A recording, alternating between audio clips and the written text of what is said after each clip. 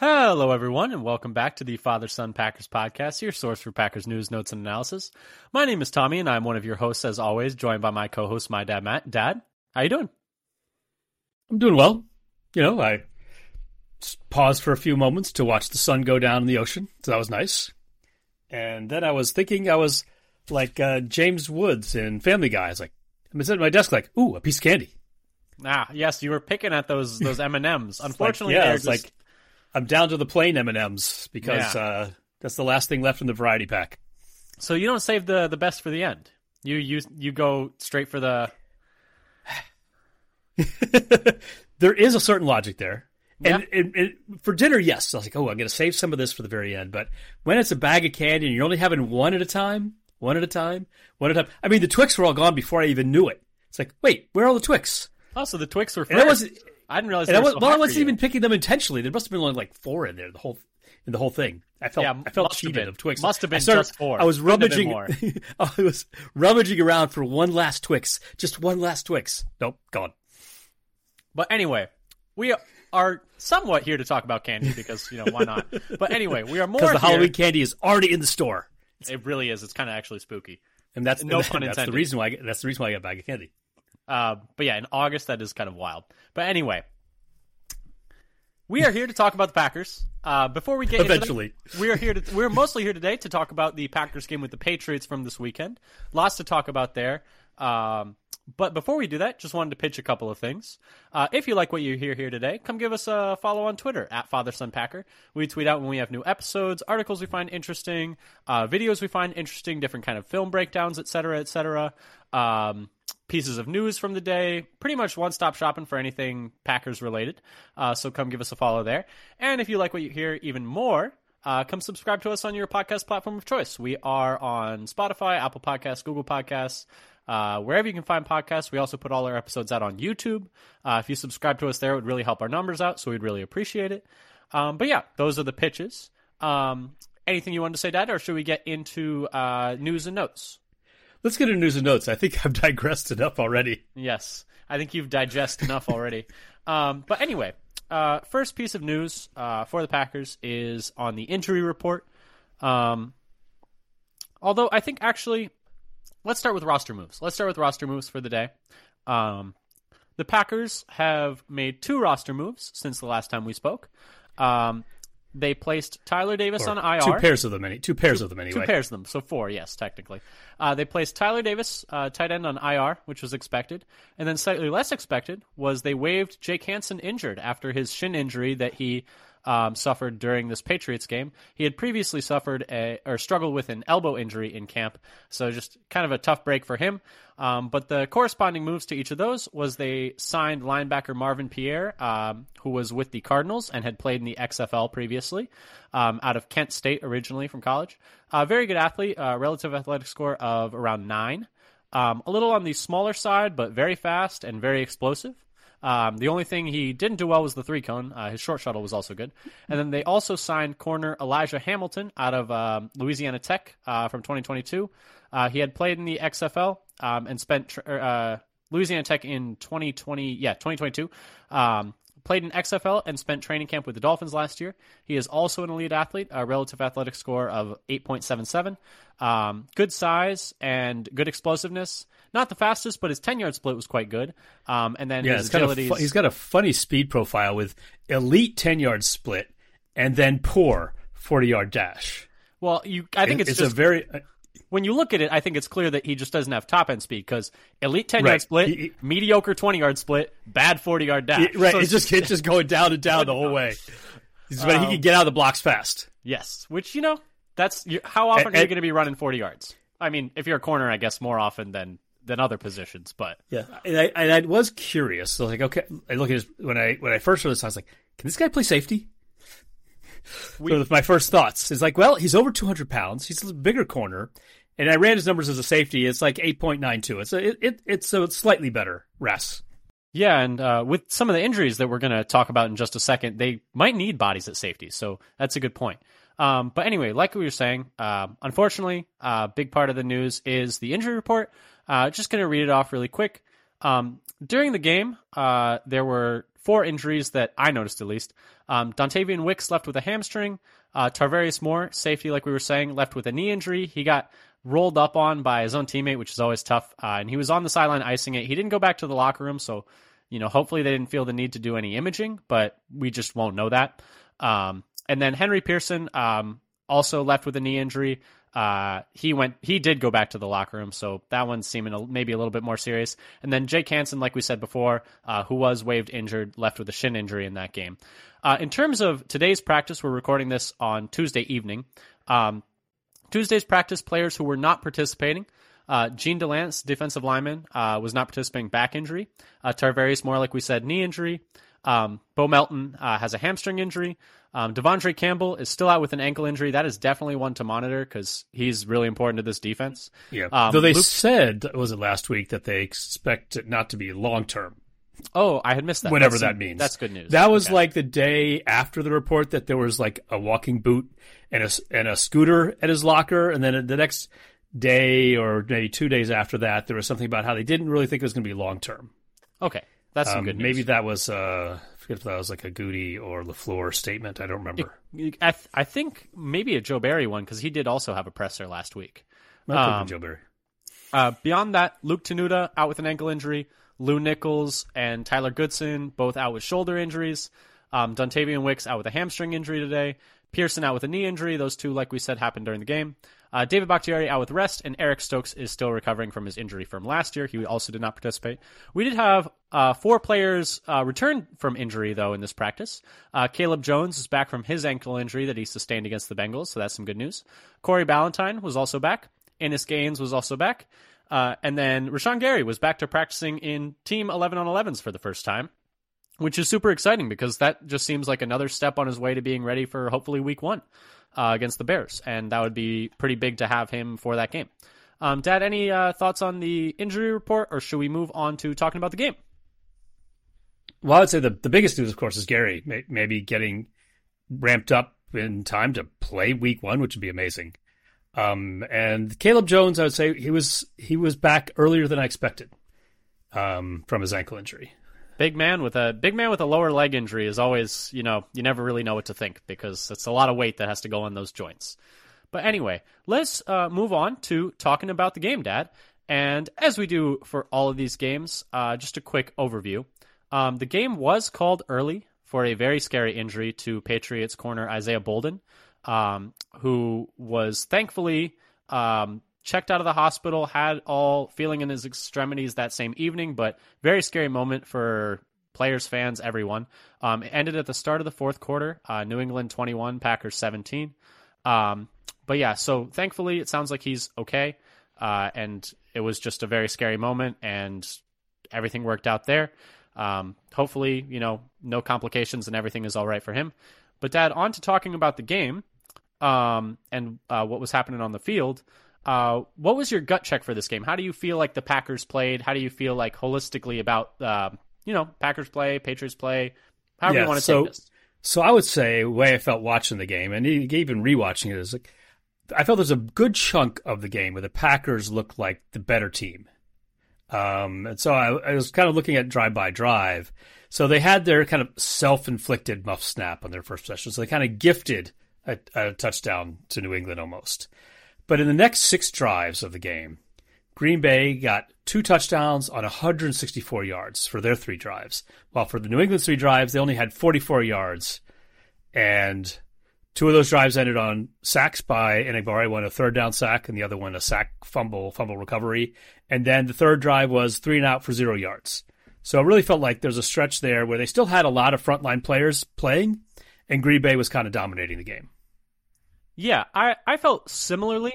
I think the Packers played pretty well overall was my gut check, except they had just momentary lapses, I guess was how I felt. Like, really good play, and then just like plays where it's just like, okay, we stopped paying attention for a second and it really burned us. Or big plays. They did give up big plays. Exactly. And so that's the Myers fumble early in the game. That's the big 28-yard run by Ramondre Stevenson early in the game.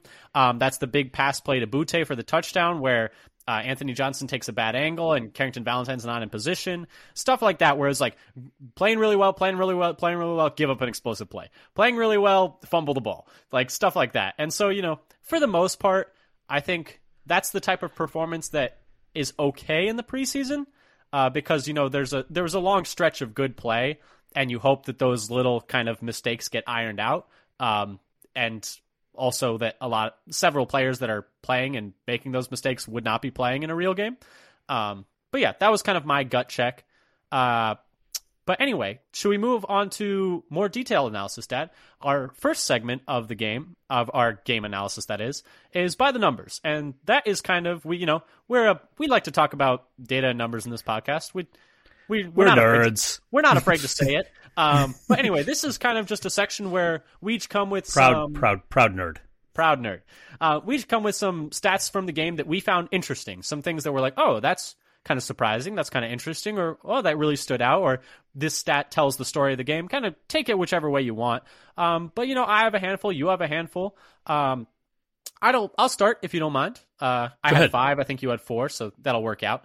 My first interesting stat of the game was, according to PFF, the Packers didn't allow a single pressure in the entire game on 29 pass plays, which I think is a real standout for both the starting offensive line and the depth of the offensive line, as well as the quarterbacks, Clifford and Love, to kind of do well to not invite pressure, so to speak.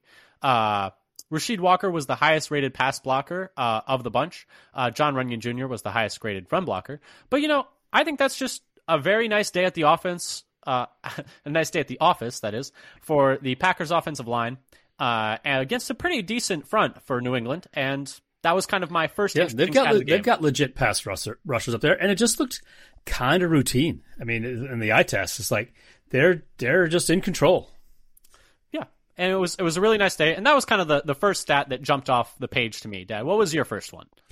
So I was looking at kind of at the big picture for how the teams were running their offenses. So in just kind of a gross summarization of the game, yards per play, Green Bay had 6.1 yards per play to New England's only 4.5. And in terms of the passing game, if you want to look at like yards per attempt, kind of like a measure of your passing efficiency, Green Bay had 8.2 yards per attempt, and New England only 4.5. Last year, that 8.2 would have been the best team in the NFL. Woo! Preseason game for one game, number 1. Yep, we'll take it. And in terms of like as an individual performance, it would have been behind, I think, Tua and Brock Purdy, but ahead of Mahomes, if it was like for an individual player, not for a team. So very efficient passing attack by the Packers in terms of basic output per play. Yeah, and I felt like, both Love and Clifford played quite well today. Clifford we'll talk about him a little later. He threw the ball in harm's way a couple times, but it worked out. Man, those guys took some punishment, but they bounced right up. Yeah, he's trying to toughen up his receivers. You just got to give him a couple just little pop-ups. But anyway, that kind of segues into the next stat that I wanted to talk about, which was in the running game. So for the Packers, this is actually running game both on offense and on defense. For the offense, for the Packers, the starters had a success rate of 57% in the run game, which is pretty solid. For reference, success rate is the number of plays that were deemed a success divided by the total number of plays, and a success is deemed as 50% of the yards to gain on first down, so if it's 1st and 10, 5 yards, 70% of the yards to gain on second down, and then 100% of the yards to gain on 3rd or 4th down. And I think success rate is a good measure, is good to measure the viability of a run game, because I think yards per attempt on running is a bit noisy, and it can be often like if someone ran 7 times for 1 yard and then 1 run for 40 yards, 47 yards on 8 carries is pretty good. But at the same time, maybe you just got lucky. I don't see it as predictive as other statistics, because how often are you going to? Maybe the defense just did something if you took wrong. The median for those plays instead of the average, you would get 1 instead of 6. That's why I like median as well. But anyway, The starters had a success rate of 57%, while the backups had a success rate of 42%, and those were both just by my count. Emmanuel Wilson did have the one explosive run of the day for the Packers, which is defined as a carry of more than 12 yards. He had one carry for 14 yards. So, they were kind of grinding away, especially early. I thought the run game was really churning, and that's what you want to see is with the starting offensive line against the ones. You're moving the ball. And not just, it was the push from the offensive line downfield that I thought was more than we've typically seen from this group. Yeah, they were playing physically, which was really good. However, and especially in contrast to what happened. Are we going to talk about for the Friday practice in comparison? I mean, the Thursday practice in comparison for the running game? I was going to end that on that, and that, then go ahead. Well, my story of the game, I was going to end like at the end of the podcast talking about Thursday, but my story of the game, I can say now, was like the Packers got punked on Thursday practice, and then came back and showed back up, and we're like, we're not taking shit on Saturday night. Like I wasn't even thinking about the big picture. I was actually just thinking about the running game specifically. I was about how the running game was getting shut down by the Patriots in the practices from everything we heard. No, it's a good point. Yeah, I was thinking of it more big picture is like I wasn't thinking. I was just thinking in the context of this little section. Yeah, but on defense, however, they gave up a success rate of 50% overall. And they did give up 2 explosive runs on 18 designed running plays, which is not ideal. Most of those successful runs did come on the Patriots' final drive of the game, but the explosive plays are still a problem. The run to Ramondre Stevenson for 28 yards on the left side, Rudy Ford fills the hole, and he's in the right spot. He just gets completely cleared out by the wide receiver, which, it happens. But that was kind of my overall thought. I thought the run game on offense with the starters was good, and then the run defense with the starters was, just a little worried about the explosive plays because, we're a little worried about the run defense overall. But yeah, that was my next stat. Dad, what'd you have next? So my next thing was another offensive observations. Romeo Doubs is leading all wide receivers in PFF rating for the preseason so far. And this was tweeted out, I think, by the PFF fantasy football themselves. And I think he's, and of course, when you have like a 42-yard catch, that's gonna that really that helps the way that rating is calculated. But he's had a great hands catch on third down conversion, that crosser. Where he reaches out and gets the defenders on his back, but he goes and gets the ball and converts in the first down. No like double catch or bobble or anything, just very clean. There's the thought that as a receiver you shouldn't let the ball cross your face there because he lets it go past his face and he catches it on the right side. I heard people mention that, but he did kept himself between the defender and the ball. And it's a third down. Just make the play. Make it whatever you have to do, make it work. So yep. And then he had that 42-yarder up the right sideline, which is just a phenomenal catch with tight coverage on him, and an amazing drag of the left foot to get both feet in bounds.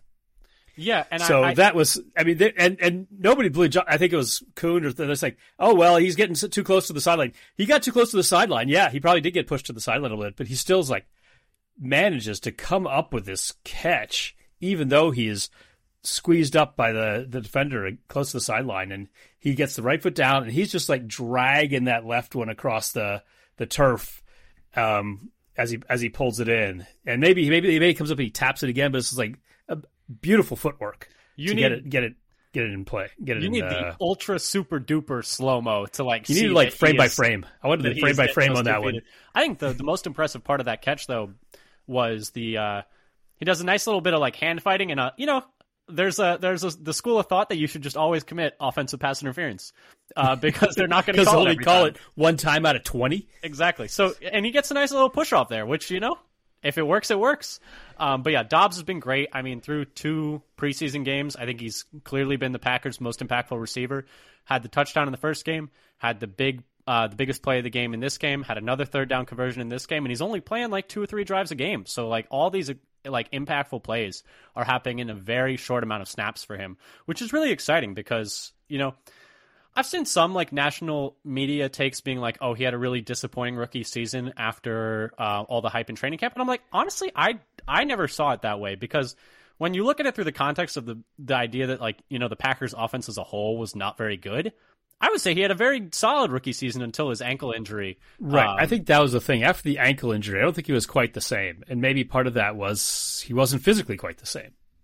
Yeah. And so, but I thought prior to that, he was having a very solid rookie season. And I was certainly not disappointed. Now, I think he did end on a bad note on his last game, right? He had. Against Detroit, didn't have 2 drops, and that was basically all he did in that game. So that game, that one wasn't so hot. Well, you know who else had ankle injuries and then struggled with drops? His name is Devontae Adams. Devontae Adams, right. So we've got another Devontae Adams? I'm just saying there seems people to were making that comparison in his rookie trading crap. All I know is there's a correlation between ankle injuries and catch rate in a sample size of 2. But anyway, my next interesting stat for this game was the tackling for the Packers was much better in this game than against the Bengals. They were down to 4 missed tackles from 9. And no player had more than 1 missed tackle. The only thing is that Isaiah McDuffie had, I think, 1 tackle and 1 missed tackle. So if he's going to have to be the starting linebacker opposite Quay Walker in week 1, assuming like Campbell can't go week 1, which, he might be able to. They did say it's not going to be too long, but we have no idea what that means because it's the Packers, so of course we don't. But we're lucky we even know it's an ankle, what the injury is. Yeah, but so either it's going to be Quay Walker and McDuffie against a very talented running game from the Bears, which, if McDuffie is struggling tackling, that's not ideal. But the tackling was much better this game, so that's good. That was my next stat. Dad, what'd you have next? So my next one is so sticking in the defense. I'm getting all the splashy, big flash headlines. JJ Enagbare leading the team in pressure percentage, including the 2 sacks he had today, and he's 15th in the NFL among all edges, week 2, and also for the preseason so far, he's 5th in the league in run defense grade per PFF, which that's edge and D line combined. Though it wasn't as high in week 2 as week 1, so he had a better grade week 1 than week 2 for run defense, but. And I was going to say, he's one of their core special teamers right now. He had, I think he had a special teams tackle against the Bengals, and I know he had a special teams tackle against the Patriots. So he's just kind of doing everything out there. Yeah, and not surprisingly, he had the number 1 pass rush grade in the league in week 2. When you get 2 sacks, force a fumble, and recover the fumble that you forced. I mean, that's a play. Sack, force fumble recovery all in the same play is, I don't know, that's got to be like a max grade on that play. I guess he could have. I guess the only thing he didn't do was run it back for a touchdown, right? He needed to house it to get the max grade. But the other thing he showed is like a nice variety of moves, and he's actually thinking the game. He was talking about it. Did you hear this? No, I didn't. That the report was he had learned in the practices that the right tackle he was going against was susceptible to that particular kind of rush. That he didn't have long arms or something, so the long arm in the pads and just shoved him back into the QB. He threw like a 330-pound man about 8 yards. He just completely put that guy on skates. I think I saw a tweet. The second one, someone tweeted like, "You can't tell me that's not Reggie White." That's what someone said. He took a man and threw and tackled another man with him. Yep. And then the other one, he did like the push pull, but basically he's showing a variety of moves and using them particularly designed for his opponent, I think, at least some of the time, which is really advanced work. Yeah, and the pressures from the Packers were way down this week. I think they only had 9 after having 28 last week, but it still felt like they were getting in the backfield a lot. And enough so where I think it was NFL Now, ESPN, Orlovsky was saying like he was worried about the Patriots because of how badly they were getting manhandled up front by the Packers, which, always good when you're on the other side of that. My next stat, though, is less positive for the Packers, however, and it is the penalties. They had 11 penalties for 85 yards, which I remember talking about this during the game, too. It was like, ooh, these are racking up. they interviewed Matt LaFleur mid-game, and he said, we got to get those penalties down. They didn't get those penalties down. 11 penalties for 85 yards, and that sounds like a lot, but then remember that they only played 3 quarters, or 3 and a bit. If you extrapolate that out to a full game's worth, it's 13 penalties for 103 yards, which is... And I think one of them wasn't accepted, I believe, as well. Yeah, and I think that's the ESPN only counts the accepted penalties. Right. So there was another one in there too that could have been, if the play had been more successful, that could have been applied.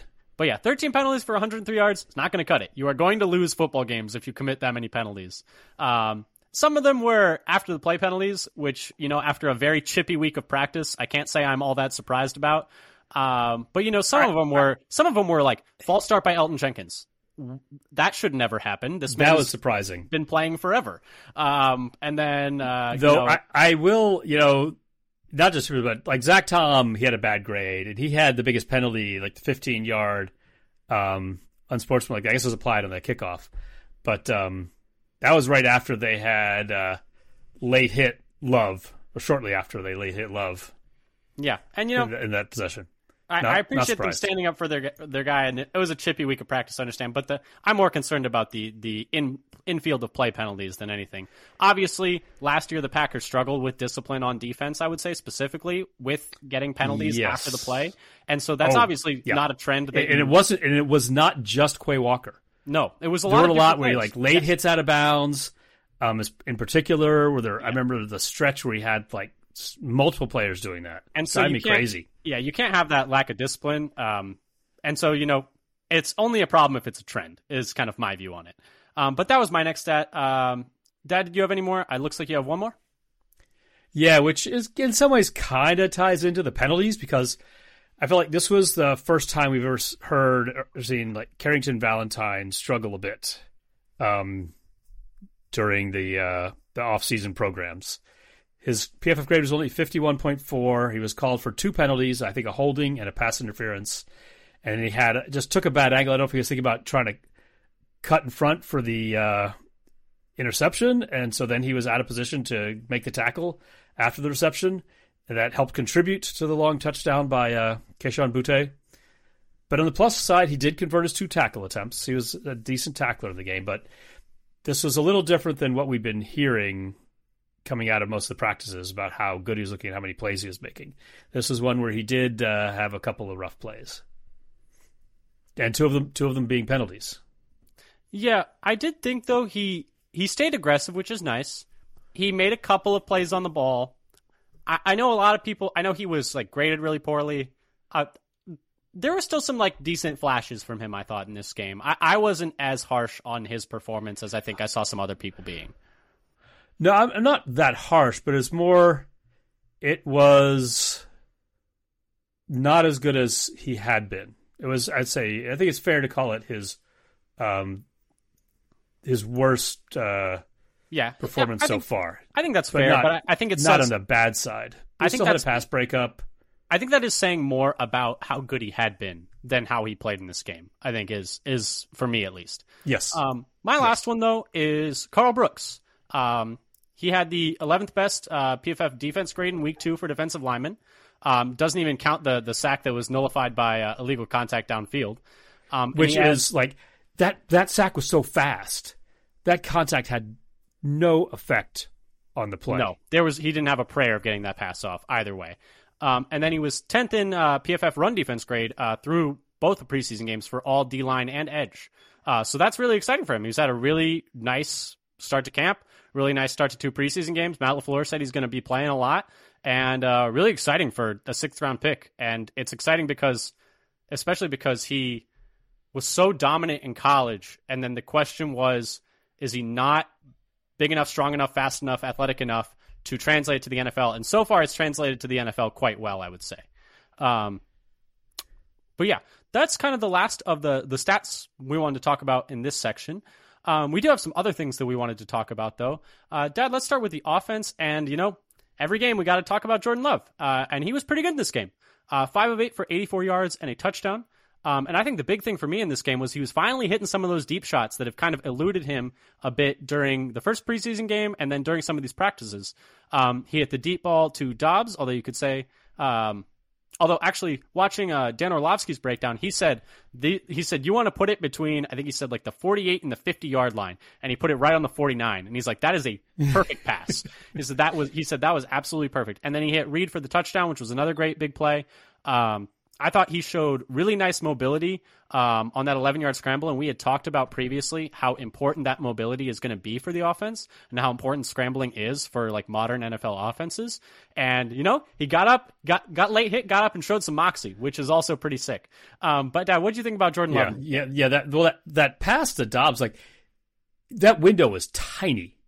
I mean, it's like a half a yard, a foot in either direction. In any of the four directions is probably incomplete because of the tight coverage on there and being pressed up against the sideline. There wasn't much margin for error at all on that pass, and he put it in there. And the pass to Reed is like right on schedule. He waits for the window. He moves, he finds the line, and just puts it right on him. He talks specifically about, like, because when you watch it and you only see him and you can't see Reed or the linebacker, because you're like, oh, he kind of, like, double clutches it a little. Like, he does, like, a bit of a hitch. Or not a hitch, but he kind of, like, he looks like he's going to throw it and then looks like he hesitates and then throws it. But he talks about post-game. He was like, no, yeah, I saw him in the second window, and then the linebacker was coming through that window also. So I knew I had to pump to hold him for a second and then hit him in the second window, which is like just really high-level stuff from first. And when you see the play from the end zone behind Love, then you can really see how well that play is executed to hit Reed in stride in the window that was available, where he could then continue on and get into the end zone. Yeah, and I think, thinking back to the game, I think the only poor throw I would say for him, the incompletions were the dump off to DeGuara, which I don't think was his fault. DeGuara kind of falls on the play. The other incompletion that play was a mess. Yeah. Once DeGuara falls down, that play is just shot. Yeah, and then the other incompletion was the out route to Jaden Reed on the left side. That was that was not really open. That was a little bit of a dicey throw. He had to force it a little. I think Reed could have maybe came down with it, but, that's tough. And then I'm trying to remember what the third incompletion was. I think there was another play that, while you think of that and see if you can remember, the throw to Musgrave was the other throw that I thought was not very good in this game. He threw pretty high to Musgrave on that out route on the right side. I believe it was an out route. Might have been a crosser. But anyway, threw really high, and I think if he had put a better ball on him, Musgrave would have been able to get upfield and maybe get some more positive yardage. But those are the ones that really stood out to me in this game, because for the most part, a lot of good throws. The throw to Dobbs on third down, not the deep throw, but the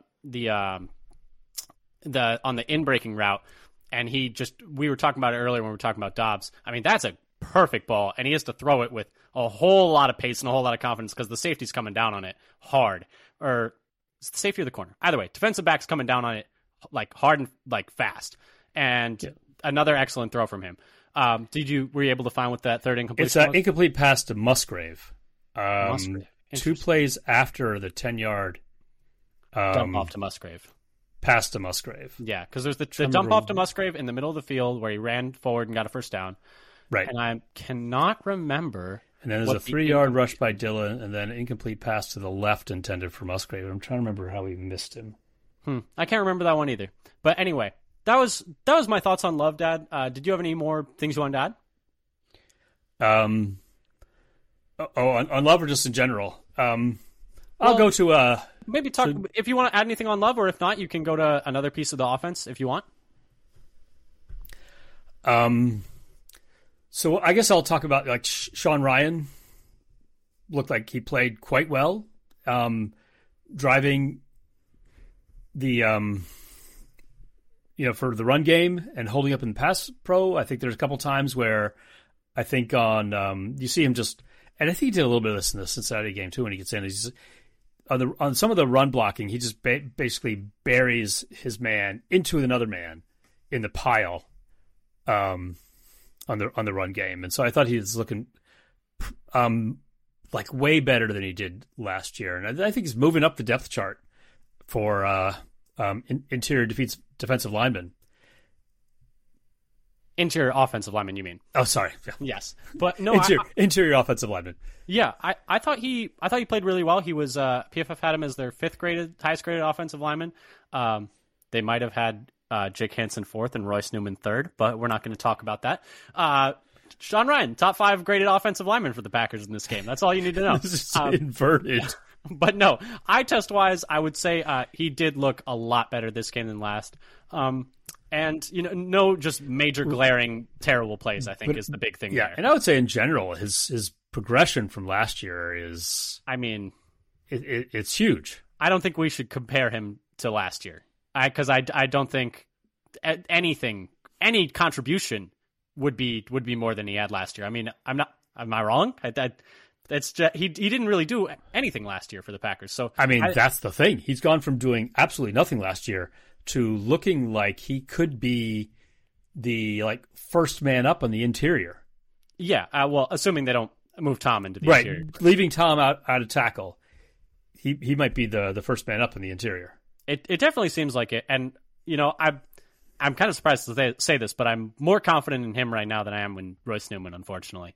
Though Newman wasn't, he's better. He just can't pick up a stunt. He just will never do it. It's been 3 years. He just can't do it. Even his good year, even his rookie year when he played the best, the stunt was like his kryptonite. Yeah, and I think teams have kind of figured it out. And so it's like, until I can see him consistently pick up like a tackle edge stunt, I just can't have faith in him at guard, because he's just going to let clean rushers through. Like, when you can't pick up a stunt, you just got a 300-pound man running full speed at your quarterback. You just can't. It's not going to work with momentum. Yeah. The next thing for the offense, though, that I found not quite as good was they only had the ball for. Well, this is, I guess, offense and defense, but they only had the ball for 2 minutes and 35 seconds in the third quarter. Which is just not good. Coming out of half, you got to be better than that, because game's almost over at that point.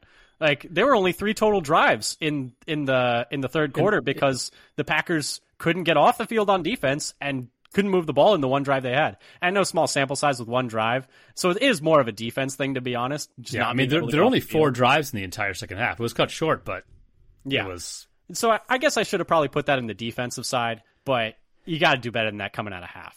And then the last one I had for the offense, because I wrote most of these offensive ones, was it seems like there is a legitimate competition for that fourth wide receiver spot now.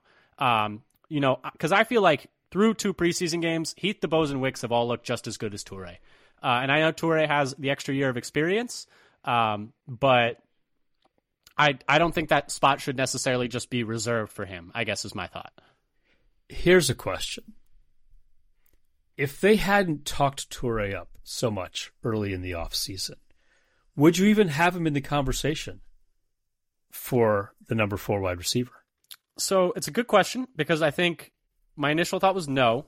He did play well against the Bengals. He had a good game against the Bengals. He had that nice run after catch in the middle of the field. Yep. And a nice kick return we talked about last time. But he bobbled both of those kick returns. And that's the thing. He's contributing more on special teams than any of the other ones. But they are gradually getting more special team snaps, which we'll talk about in a bit. But I thought even in that Bengals game when Toure looked good, I thought Wicks and Heath looked better. And then and DeBose wasn't playing yet in that game. And then Heath and DeBose look better in this game, and Wicks obviously got hurt, and we hope he's back soon. But yeah, I think if they hadn't talked up Toure that much, and if he didn't have, I think they probably feel a little better about Toure in the slot than some of those other guys. But yeah, I don't think there's any real reason from what we've seen on the football field to think that Toure is substantially better than any of those other 3 guys. Right. So we don't know what else, but when you're looking at their kind of contribution in route running and the passing game. And it's not like he has more pedigree than any of these guys. Yes, DeBose was a 7th-round pick, but so was Toure. Yeah, and Wicks was a 5th rounder. Yeah, Wicks was a 5th rounder. But and Heath, DeBose, and Wicks all seem to be better blockers as well. Yeah, better size for sure. They're bigger. They're heavier. I mean, Toure's about the same height, I think, as those guys, but much skinnier. Yeah, and he looks bigger than he did last year. That's even after definitely bulking true. up a little bit. He's gone up from like 185 to 195. He still looks smaller than everyone else, like all the other receivers in that room. But I'm not saying they should get rid of Toure. I think Toure is still a good player, and I think, I was having this discussion with someone who's like, hey, do you really want to keep 7 receivers? And I was like, I think, with the way that the stage the Packers are at, they should just keep good players and not worry about, roster like build up in terms of position wise. And I think that Toure as the 7th receiver is probably better than whoever they'd have as like the 5th or 6th safety at this point, to be honest. So, might as well. I am on team 7 receivers in my 53 right now. And I have been for a little while. Exactly. And that, so this wasn't a shot at Toure. This was more about, and how good these guys have looked. I mean, Heath has looked amazing, and Dubose and Wicks have already both made really nice plays. But it's not exactly a 53-man prediction episode, but you think about whether you're going to get people onto the roster or not. I'm actually like for the initial 53, they can get away with 3 tight ends as well as 2 quarterbacks and 2 running backs.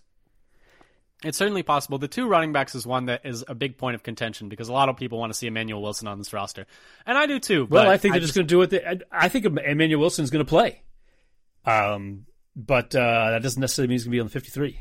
I mean, you could argue he's been one of the most impressive running backs in any training camp for any team. So you never know if he's going to be there is the problem. And I suppose it's possible that somebody would pick him up, though. I don't know how. I'd have to look back at the data, how many running backs get sniped from other squads. It's always less common than you think, these players. Well, it's like less than in all positions combined, in all teams, it's like less than 1 per team. Yeah. It's like 1 every 2 teams or something. But that's kind of all we had for the offense. Let's move on to the defense, though, Dad. What were your any other points of discussion for the defense? Yeah, so we talked about Brooks a little bit. Well, now time to talk about Colby Wooden, who I really liked a couple of plays he had. Just like looks like he's making plays. He had a tackle for a loss where he basically just overpowers the double team and splits it. While I think Slayton's got like at least one of the guys engaged, and Wooden's just like, I'm coming through right now. He looks bigger, right? Than he did in Maybe the college he's tape? put on some weight, but he just looked like he was like, I'm just much too strong and too good for you guys. I'm just going to push my way through here because I want to right now. You know what I think? And one of the other reasons. Well, you know what the other reason I think that he looked small in college? He's wearing 25. Why are you wearing number 25 as a D tackle? I think that 96 just makes him bigger. Like not makes him look bigger. Actually makes him bigger. He put on 71 pounds with that number change. Hey, prove me wrong. Show me the math. I will not. Yes, this is true. I will not. I'm not going to be able to prove you wrong in any way that I can imagine. Exactly. But anyway, sorry. Go on with Wooden. But then the play was even more fun. Go ahead. Sorry. You really what? I said go. Because for me, like coming out of the draft, I think Wooden was one of those players like, he's okay. He's fine. I hadn't followed him enough. I'd been looking at a lot of D tackles because I thought the Packers would take 2. He wasn't one of the ones I had, I think mainly because of when he was usually going compared to when the Packers were picking. I was off like getting one in the 2nd round and maybe one in the 5th or 6th. So he was like not early enough to get when I was first taking like the first D tackle I was looking at, and then already gone by the time I was looking again. Yeah, and for me, it's like I just thought he just looked okay. Nothing really was like really popped off. But I personally, on my first 2 watches, and I think my general feel was, I'm a real high on Carl Brooks. Like I think Carl Brooks is great. I actually thought on initial watch that Colby Wooden. And, I'm going to stick with it. I thought Colby Wooden was actually maybe better than Carl Brooks in this game even. Carl Brooks has had a better camp, was better in the first preseason game, and was excellent in this preseason game also. But I actually thought Colby Wooden impressed me even more in this game. And maybe it's because I expect more from Carl Brooks at this point because I am that high on Carl Brooks. But and we even hear a lot about how good Brooks is looking in the practices too and how often he's in the backfield. But I didn't even talk about the play that I thought was kind of the most fun, where Wooden helps Brooks make a play and go in for the pressure Zappy on the throwaway by basically taking out like maybe 2 or 3 blockers. He's like, okay, I've got this guy trying to block me. I'm just going to go run full speed into the ear hole of of the center. Yeah, the center here trying to block Brooks and knock him. And he just blew him up. Yeah, and I'm going to knock him and the guy next to him down.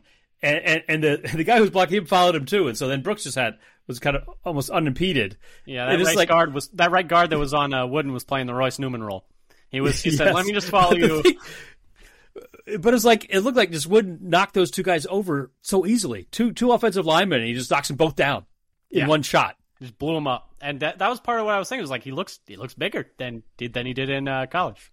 The next thing was actually also something that you had written, and I hadn't noticed this as much, so I'll leave it back to you.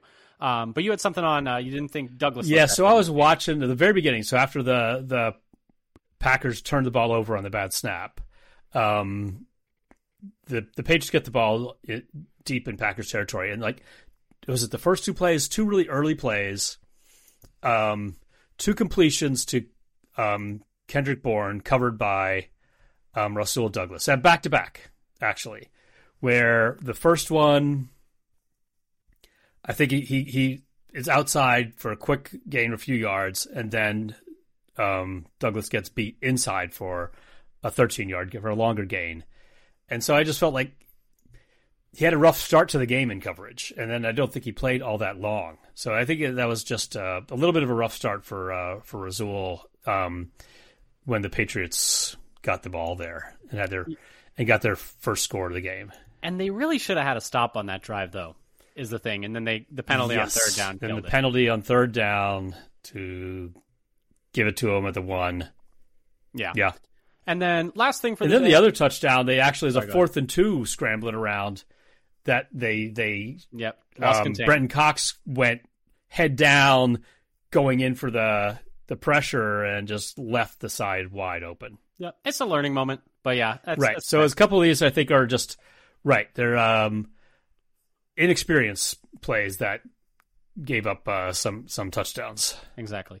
And then the last little bit for some additional notes was special teams. Anders Carlson went 3 for 3 on kicks, 2 extra points, but the third one was a 52-yard field goal as part of a 2-minute drill to end the first half. Nice day for the rookie. That 52-yarder would have been good from probably like 58, 59. He pounded that one. And then according to Paul Brettel, leaders in special team snaps, because this is going to be what decides those bottom 10-ish spots of the roster. Anthony Johnson, Aaron Mosby, and Patrick Taylor all had 11. Keandre Thomas had 10, and Dre Miller had 9. And then some increased special team snaps from last week to this week. This is also per Paul Brettel on Twitter, which we mentioned briefly earlier. Malik Heath played 6 snaps on special teams after playing just 1 versus Cincinnati. Grant DeBose played 4 snaps on special teams, and then Emmanuel Wilson played 2 snaps on special teams. Let's move on, though, to players of the game, though. I just wanted to add a little note into Grant DeBose's special teams. Yeah, I think I caught it at one of the punt coverage he was on. He was a gunner, and he was there when they fair caught the ball. He was the first man down, forced the fair catch. Thought it was a nice special teams rep. Rich Bisaccia is going to love that. That's going to be one of his guys soon enough. Players of the game, though, Dad. For me, I had 3. JJ Enagbare, we talked about him a bunch already. 2 sacks, a forced fumble, a fumble recovery, and a special teams tackle. I mean, what more do you want? And then I also had Colby Wooden and Carl Brooks. I felt like I had to have both of them. It felt wrong to leave either one of them out. It kind of bookends that set. I just had 3 D linemen, which is pretty great for it is weird. Well, 3 in the front. Yeah, it is weird though that they only ended up with 9 pressures. It felt like so much more. But anyway, continue. So I had, I guess, and mine were both on offense.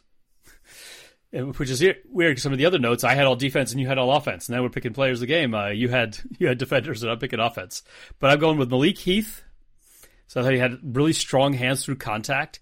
He got drilled on the pass to the left. That I think is almost the same play as the one that DuBose got, where they both passes by Clifford out into the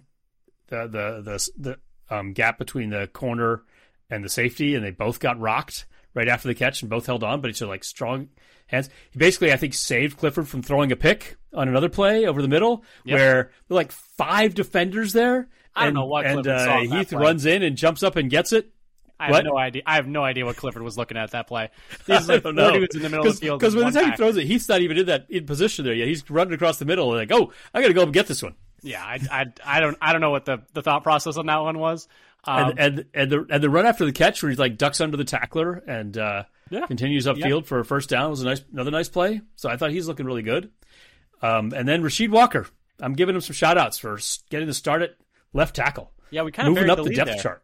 Yeah, that's a big deal for him. And the fact they trusted him to be out there with the ones is huge. Yeah. He played really well, so that's awesome. Playing, loves blind side, starting. It seems to have moved ahead of Nyman.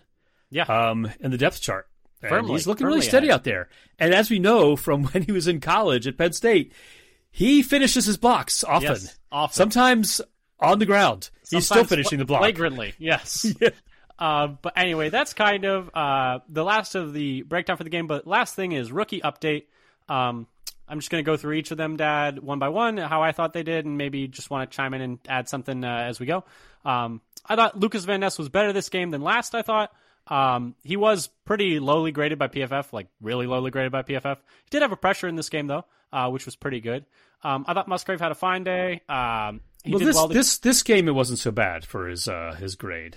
For Van Ness? Defense. Am I misremembering? 75.8 overall. Oh, okay. His pass rush wasn't good. His overall grade was pretty good, but his pass rush grade, they did not grade very highly. But his overall coverage, tackling, run defense gave him an overall decent grade. Okay, that's good for him to have that success after struggling more in that first game. Yeah, I guess the first game he was really poorly graded for them, and he did still have. Yeah, that one was bad. Yeah, and yeah, he's a very raw prospect. We all remember how it took Gary a little while to come along, and I think we need to have that same patience with Van Ness. Musgrave had a fine day, I would say. He did well to catch that slightly high thrown ball on that route from Love earlier in the game. I would say he blocked sufficiently on that Patrick Taylor touchdown, and he held up pretty well. Sorry, and then I was adding in, we were talking earlier, that he had a one-on-one pass pro rep on the edge against one of the Patriots' backup edge rushers. But he's been there for a couple of years, been in the league a couple of years, and held up decently enough on the Reed touchdown. Didn't let the guy pass him. As I would say, it was a win for Musgrave on that. So I think he's showing the ability to make blocks. It's still improving, but he's not allergic to it. No, it's not Jimmy Graham. He's not breaking out in hives when he tries to block. Yeah, he's no Mercedes Lewis, but he's also not Jimmy Graham. He's like somewhere in the middle. I thought Reed had another really nice day. He got blown up in blocking, but he did have that touchdown. I saw a replay of that rep. I didn't see it during the game. It's like, oh yeah, he just get knocked back five yards. Yeah, I mean, he's a smaller guy. But I thought the catch on his touchdown was underrated. I think not enough people talked about how nice of a catch that was. Kraft had a really Then he runs through contact after he's got it too to just power into the end zone. It was a bit of a preseason tackle attempt though. Tucker Kraft had a really nondescript day. I honestly barely noticed him. Colby Wooden had a very nice day, like we already talked about. Sean Clifford, we didn't talk about him much, but he was very solid again today and showed again why he should be the backup quarterback. 13 of 19 for 137 yards. Didn't have any picks in this game, which was huge for him. Not for lack of trying. He definitely was throwing that ball in harm's way quite a bit in this game. And throwing his receivers in harm's way. Yes, that's something he's got to work on. But I thought still played quite well in this game. Still clearly playing like a good, solid backup quarterback of the NFL. Dontavian Wicks got hurt in this one. Hopefully he's all right. Hamstrings are always tough. Yeah, I think he tried to stay in a couple of plays after he first tweaked it, too, based on when he started kind of reaching for it. He finished out the possession where Taylor scored on the running play. Yeah, Brooks was borderline dominant. Carlson went 3 for 3 like we talked about. Valentine, we already talked about. Didn't have a great day, but I think made some plays on the ball. Nichols still injured. Anthony Johnson, who we didn't talk about. Besides that poor angle on the Patriots touchdown, I actually thought he played pretty well. And then DeBose in his preseason debut looked pretty solid. 2 catches for 27 yards on 4 targets, including a pretty impressive catch where he got hit pretty hard. And then Malik Heath, we already talked about, has been very good pretty much every time he's touched the field for the Packers. And I think Brenton Cox was making some plays too, except for that one where he gave up the edge. But otherwise, I'd say he's been doing pretty well. Yeah, he was someone I forgot to mention, but he also had a pressure. He had a quarterback hit in this game. But Yeah, good stuff from him. Arguably has looked better than Lucas Van Ness so far, but that's fine. Is Van Ness a raw prospect? I'm not really worried about it at all. Dad, anything you wanted to add on the rookies before we wrap this thing up? No, I think we've covered it. So Carlson was looking like, though, I don't know if we want to talk about Carlson's performance in practice today. After having a talking about practice. Talking about practice. Not a game. He's a gamer. He's a gamer. Not a game. Not a game. I'm just saying, when he has had his starting long snapper, he's only missed one kick in game. I'm just saying. One of those missed kicks against Cincinnati, he had the backup long snapper. That's all I'm going to say. But anyway, thank you so much for listening to this podcast, everyone. Once the season starts in earnest, we'll get back to doing 2 a weeks. For now, we'll be doing 1 a weeks, Maybe we'll go to 2 a week sooner. We haven't really decided yet. We've talked about it. But like we said before, if you like what you heard, subscribe. We would really appreciate it. It'd really help our numbers. If you want to follow us on Twitter for all of your Packers news needs, @FatherSonPacker is the handle there. But thank you again so much for listening. And until next time, go Pack Go. Go Pack Go.